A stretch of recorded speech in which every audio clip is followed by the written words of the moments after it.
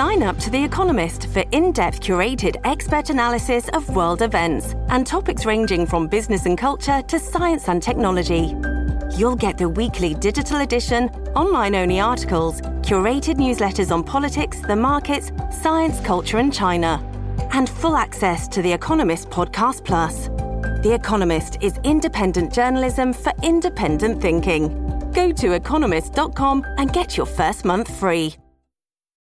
Welcome back. We're still not sure whether there'll be a Bradley Byrne-Jeff Sessions showdown in 2020.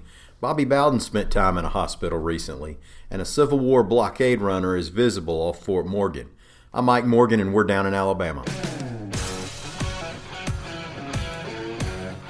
AL.com's Paul Gaddis spoke with Bradley Byrne, the congressman from Fairhope, about a couple of meetings Byrne has had with former U.S. Attorney General Jeff Sessions. Y'all probably know the background on this already, but Byrne is probably the top name among those considering a run for the Republican nomination to run against Democrat Senator Doug Jones in 2020.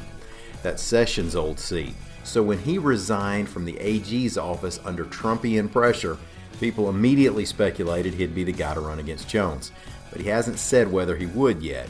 Byrne said that Sessions wouldn't indicate to him either, but that he told Sessions he's going forward with his own plans. Quote, "If he had told me something in the conversation that would change my mind, I would change my mind. I haven't changed my mind," end quote.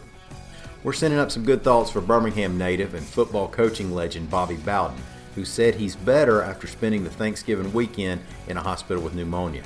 And my old buddy Jim Henry down at the Tallahassee Democrat spoke to Coach Bowden on Monday. I said old, Jimbo, not old.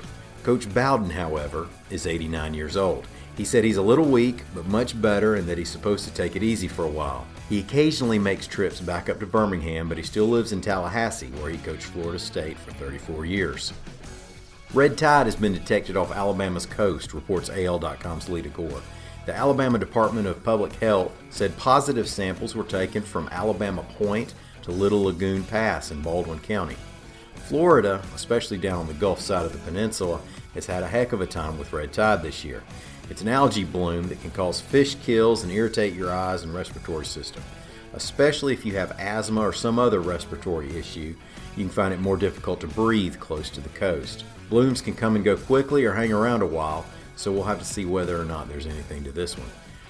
A Confederate ship is visible, at least for now, in the surf off Fort Morgan, reports AL.com's Ben Rains. The Ivanhoe was built in Scotland in 1864 and entered the scene near the end of the Civil War. It didn't last long, though. It took a lot of fires that ran through the Yankee blockade to get to Mobile Bay initially, and it ran aground on Fort Morgan.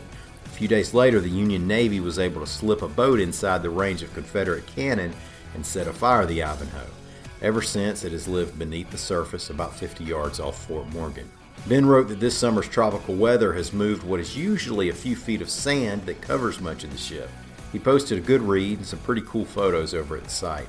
Now, if any of y'all go snorkeling, know what you're doing and be careful. The Gulf will put you against a rusty wreck in a hurry. It's already a little cold for me. Thanks so much for listening. Come on back tomorrow and we'll do it again. As always, stop by and see us anytime you want to at AL.com.